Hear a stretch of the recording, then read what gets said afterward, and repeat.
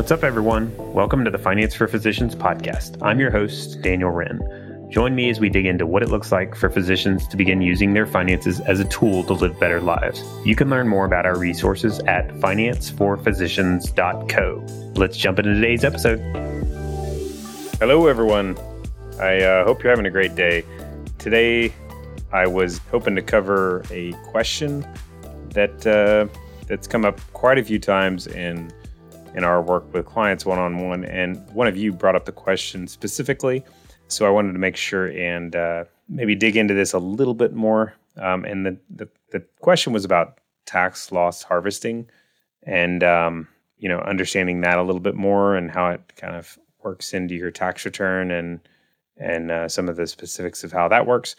So I'm gonna dig in a little bit today and cover that. So any of you guys that are either doing that or interested in it, I think this will be something to check out and get a little bit of hopefully get a little bit of knowledge on this. So we'll jump into that now. Okay, so we're going to talk about, like I said, we're going to talk a little bit more specifically about tax loss harvesting. I'll start out with just a brief summary of what it is and why it's beneficial, and then we'll talk about like how it actually comes into play on your tax return, because this is a tax strategy. So that's a really good question. It's like, well, how does this actually affect my tax return? So we'll talk about that and any like limitations around that. Okay, so for starters, it's important to clarify like tax loss harvesting is only beneficial for those of you that have like taxable assets. And what I mean by that, that's like an account just in your name, an investment account in your name. It could be like a brokerage account. It could be cryptocurrency. It could be like baseball card. You could buy and sell baseball cards. That's technically a taxable asset. But taxable asset is anything that's like invested not in a tax sheltered account. So a tax sheltered account is like a Roth IRA, 401k, 529, those kinds of things. So tax loss harvesting is only beneficial for taxable assets, typically like a brokerage account, like a joint investment account. Sometimes it's called that, like an investment account in your name or you and your spouse's name. So that's a important clarification. And preferably also to clarify, it's the best tax strategy really that there is to maximize tax sheltered vehicles first. So tax loss harvesting is great, but like I've seen on multiple occasions where people are looking into tax loss harvesting and maybe have taxable assets like I just talked about, but that haven't yet maximized those tax shelters. So oftentimes it's even more efficient to just go ahead and max out all your tax shelters, or make sure that you're not missing out on any tax shelters. Like work retirement plans or Roth IRAs or backdoor Roth IRAs, that kind of stuff. So we've talked about that a lot before in prior episodes, but just wanted to point that out today. So preferably you're using those tax shelters first. But what often happens for you guys with higher income or good savers, you max out those tax shelters pretty quick, and then you end up, your backup option is using taxable assets. So that's where tax loss harvesting comes into play. Okay, so what is it? I'm going to throw out a pretty basic example just to make sure the concept is clear. So let's say you buy a mutual fund or ETF, same thing. So let's say you buy Vanguard Total Stock Market Mutual Fund, and you buy it for $100, or you buy $100 worth of it. And let's say the market like tanks and the value of it drops to $50. So now it's worth $50. And let's say you decide to sell it at $50. At that point in time, so you sell it at $50, you've basically like booked a loss of $50. So that's really all a tax loss is you've booked that loss. But then the question is, well, what do we do with the $50? So, most of the time you don't need the cash, so we need to get it reinvested. We don't want it just sitting around. So the back end of the strategy is you're immediately buying a similar security. So maybe you buy the Vanguard 500 index, with the proceeds from that sale, like immediately, so that you're never really out of the market for long, and you've basically booked that $50 loss. And you're at the end of the day, you still have a very similar investment as before, but you get that $50 tax loss. And as we'll talk about, it can come into handy. It can be beneficial for you to go ahead and take that tax loss. So essentially, what the strategy is, you're booking losses, while still staying invested. So some of you might be thinking, okay, well, why didn't you just buy the same thing back? Like, what's up with the buying something a little different? So there's a few rules. The main one you got to watch out for is it's called the wash sale rule. So there's a rule that an IRS guideline, you can't buy the exact same security back. So like in this example, you can't just go buy back the same Vanguard total stock. Well, you can, but they disallow it. So in order to get the loss, you can't buy the exact same security back within 30 days.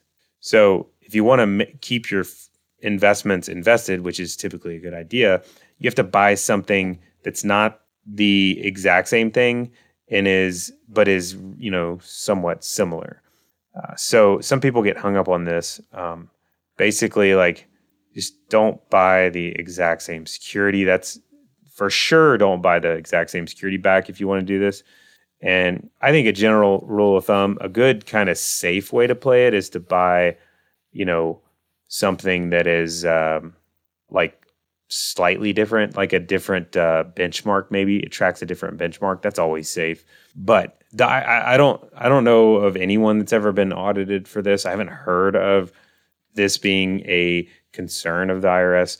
I think it's only an issue when you are buying back that same exact security. And in that case, the brokerage firms will typically flag it and disallow it. And so the IRS has a lot of stuff going on that they have bigger fish to fry. So this is, I'm sure this is a pretty low priority for them. So as long as you're buying something, that's not the exact same thing and, relatively similar, that typically works. I think that's a fair approach. So at the end of the day, you get the tax loss and it can help you on your taxes. So why is it beneficial? That's an important question. Now, there's a few different potential benefits. So the first big benefit is that you can book up to $3,000 a year of capital losses and offset them against ordinary income on your tax return.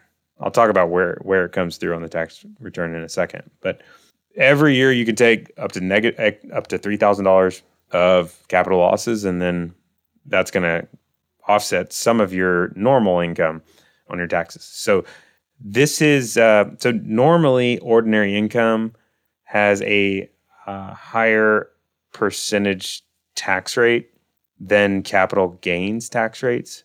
So when we're talking about taxable assets, those fall under the capital gains tax rules. So your normal income falls under ordinary income tax rules. And so ordinary income taxes are typically higher percentage rate than capital gains tax rates. So if you can take a loss on something that's taxed normally, just throwing out an example, at 20%, and you can use that loss to offset something that's normally taxed at 30%, that's a win. So by taking, at least $3,000 of capital losses each year, it's a way to, it's kind of like one of the few tax arbitrage routes you can take. It's not a huge number, but it is definitely very beneficial for a lot of people. And it's worthwhile to kind of at least get that $3,000 a year. So that's the first benefit of tax loss harvesting. You can, as long as you can harvest at least $3,000 a year, that's a great thing because you're, able to offset it with something that's more heavily taxed than the asset that you're using to do it. So the second big benefit of tax loss harvesting, or potential benefit, is so the question that you might think about is, okay, well, what if I take more than $3,000? And so what happens is if say you have $10,000 of tax losses, so you've harvested $10,000 throughout the year of tax losses, you're only able to take 3 against income. So 7 is still left over of tax losses. So what happens is you can basically stockpile those, or carry forward them is what they call it, and use them in the future for either to offset the $3,000 per year that you at least want to do, which we just talked about, or to offset capital gains that you receive in the future. So basically, the more you do this, you can kind of like defer, or the more losses you take, you can kind of like defer the taxation on that taxable investment account or asset. And so it's a way to postpone ultimately getting taxes, because inevitably, I mean, if you do eventually take the money out of the account yourself, there would be some tax implication. So by taking these losses, you can kind of like push that forward some. So this is especially a win if you're in a higher tax bracket now than when you ultimately take it out. And it depends. It can get technical. Like, it depends. There is some scenarios where this is not quite as beneficial, especially when you're in a low bracket now and higher in the future. So, this is not a benefit for everyone, but it can be a huge benefit.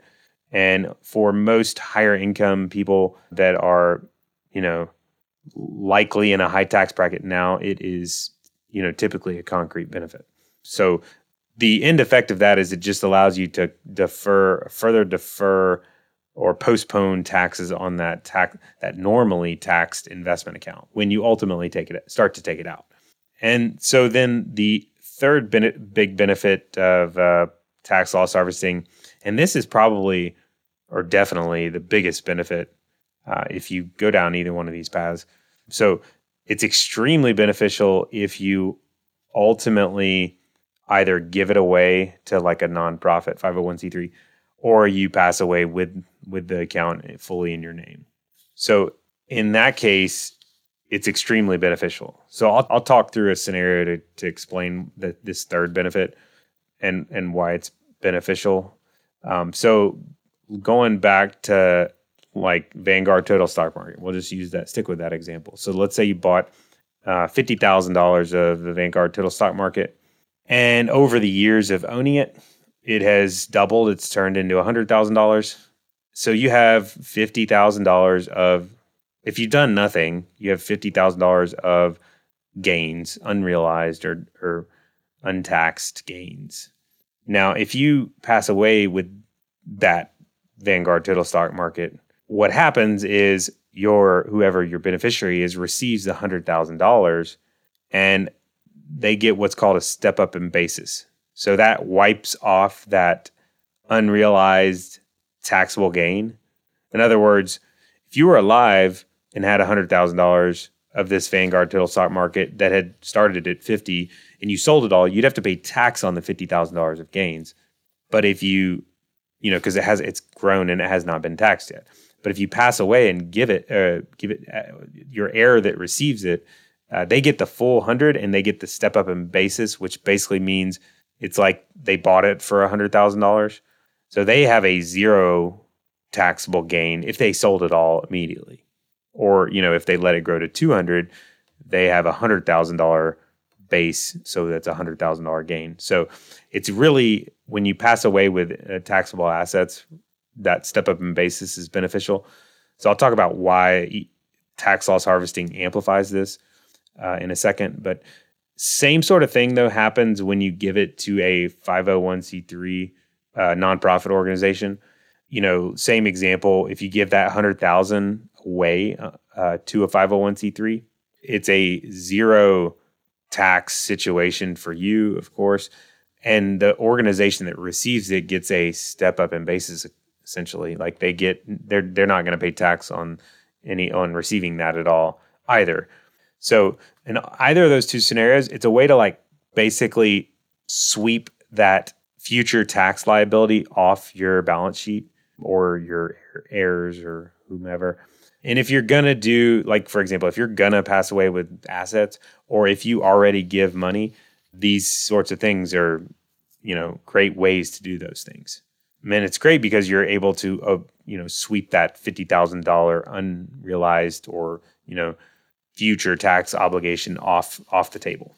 So back to tax loss harvesting, it's even better if you tax loss harvest. So let's say over the years, you've used this strategy of like selling things when they're lower and then buying something back that's, somewhat similar. So if you've been tax loss harvesting over the years, let's say you took 20,000 in losses on that same Vanguard Total Stock Market Fund. Now, same sort of thing, you pass it on to your heirs or give it to a 501c3, either one of those. You basically are sweeping $70,000, so $50,000. So it's worth $100,000. You paid $50 for it, but then you took losses of $20. So it's the basis is what they call it. The basis of it is $30,000. And the value of it is $100,000. So if you're alive and you just sold it, you would be paying taxes on the $70,000. But if you give it away to a 501c3 or you pass away and they get to step up in basis, same thing happens. You're sweeping that $70,000 off your plate, and it's a way to avoid that $70,000, a tax on that $70,000 gain. So in other words, like if you're going to give these types of things, well, first of all, it's very efficient if you're going to give this kind of security away. And if you're going to pass away with assets, this is an efficient asset to use to pass. And it's especially beneficial. So if you're going to do that, if you're going to give these kinds of things away or you're going to pass it to your heirs, it's especially beneficial if basically the more you can tax loss harvest, the better. Because you get to use those tax losses while you're alive. Like you can use it to offset some other investment that went up and sell it without paying tax, or offset $3,000 a year on your tax return. So that's like a home run tax wise. So for those of you that give some, especially the more you give, or for those of you that want to pass an inheritance, that makes the tax loss harvesting. So the first two things I talked about, like taking that $3,000 loss a year, that's kind of nice. It's a little gravy on top. It's well worth it, but it's not a home run. The second benefit of kind of deferring tax on that taxable account, that's pretty good. It can be really good depending on situation, especially the longer you do it.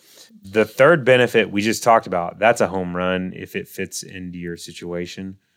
Basically, you're wiping that big tax obligation off your plate and still getting the benefit of those tax losses, prior to that. So that works very well. Okay, so how does it work on your taxes?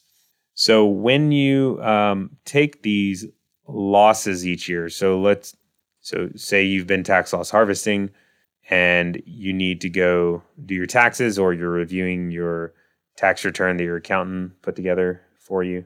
Where does it come through? So the answer is, so if you look at your tax return, 1040 is the form. That's like the main form on your tax return. That's like, it's like the 2-page form that it's usually the first 2 pages of your tax return. So if you look at the 1040, the line where this all happens is line 7. So line 7 is capital gain or loss. And it says attach Schedule D if required. If not required, check here. So that's where it all comes through. If you've been like rocking it out on tax loss harvesting, that line's going to show negative 3,000. Well, if you've been rocking it out tax loss harvesting and you've not had some other gain that like wiped them all out, that line's going to show negative 3,000 because that's like the max. So I always like to, I look when we're working with clients, like, especially when we start working with them, it's extremely rare that I see like negative 3,000 on that line. Even when they have taxable accounts, it's just because not many people are doing this, even like advisors. And so we'll see like 5,000 or 0 or whatever all over the place. But when you see negative 3,000, that's a pretty good sign that that individual has been proactively doing tax loss harvesting. And so for my return, even for my own stuff, like my goal is for it to say negative 3,000 every year. And so that's where it all comes through on that line 7. Now, what happens is, so it says, it refers to Schedule D. So Schedule D is where you kind of like the details come through. So if you look at Schedule D, that's like where you'll see like all this spelled out, like how much of realized or capital gains and how much realized capital losses, and whether it was short term or long term, and then those offset, and then this final number is basically like the net of all the capital gains and losses. That's what comes through on that Section 7. So Schedule D is where the details go. Section 7 on the main page is where you're going to see like the final number.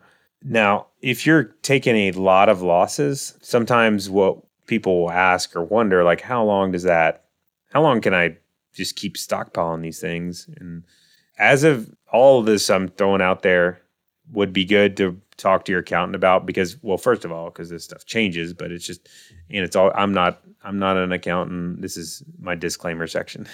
Talk to your accountant, refer to them for tax advice. This kind of stuff changes. It's also your circumstances are important to take in consideration. But as of now, under the current tax laws, these tax losses are indefinite. Like, you can stockpile as many as you want and defer them as long as you want. And, that's how it works. So, which is nice. There is one big exception where this strategy is like, I would stay away from it. And it can almost be like you should do the reverse. So if you're in a lower tax bracket, when you're in a low enough tax bracket, capital gains tax rates actually go to 0%. So in some cases, when your income is low enough, so like say you're in training and you happen to have a taxable investment account, in some somewhat rare cases, it's actually better to harvest gains on these kinds of accounts up to a certain level, because it's like, well, shoot, if I'm going to get taxed 0% on the gain, then I'll take it. But this is a pretty rare, I've seen it several times before, but it's not the most common situation. And normally in that situation, when income is lower, it's going to be much better to max out tax shelters. And those are plenty, they will typically do the job on what you want to save. So, but if you're in that situation where you happen to have that taxable investment account and you happen to have low income 1 year or multiple years, it might be that it's actually better to, they call it tax gain harvest. So take those gains if you're up to the point where they're in the 0% tax rate, and that works out even better. So, like I said before, anytime we're talking about tax, it's always good to talk to your advisor, your tax professional, because all these things tie into your circumstances. It's important to incorporate that. So that's tax loss harvesting. There's definitely a lot to it. Well, it's somewhat straightforward, but there's a lot of like concerns about the IRS, the part about like what they require. That wash sale rule is a little concerning for people. Like, that's probably the number one concern we see with people is like, how do I avoid this wash sale thing? And so I don't think that should be a huge concern. I think the bigger thing is making sure you incorporate your situation and really understand the cost benefit of it. So for a lot of people, it might not be worth the headache to even mess with that. Or a lot of people, you're better off just maxing out these tax shelters that are already available and don't even have to mess with this. Or other cases, like I said, maybe you need to tax gain harvest. So, but for the right situation, for a lot of you probably, like higher income, you already maxed everything out, it can work really well. And kudos to you if you've made it this far. It's good to educate yourself, especially on these basics of how this kind of thing works. It's good to know how that works, and it'll allow you to, better navigate this particular strategy. So hope it's been beneficial, and enjoy chatting with you as always. We'll look forward to talking next time. As always, thank you so much for joining us today. If you found this valuable, please give us a review on iTunes and share with a friend. Also, check out our website at financeforphysicians.co for all sorts of additional content. See you next time. Finance for Physicians is not an investment, tax, legal, or financial advisor. All content included in this podcast is for informational purposes only and should not be considered financial, tax, or legal advice. Material presented is believed to be from reliable sources, and no representations are made by Finance for Physicians as to another party's informational accuracy or completeness. All information or ideas provided should be discussed in detail with an advisor, accountant, or legal counsel prior to implementation. If you don't have an advisor or would like a second opinion, feel free to check out our website for recommended advisors.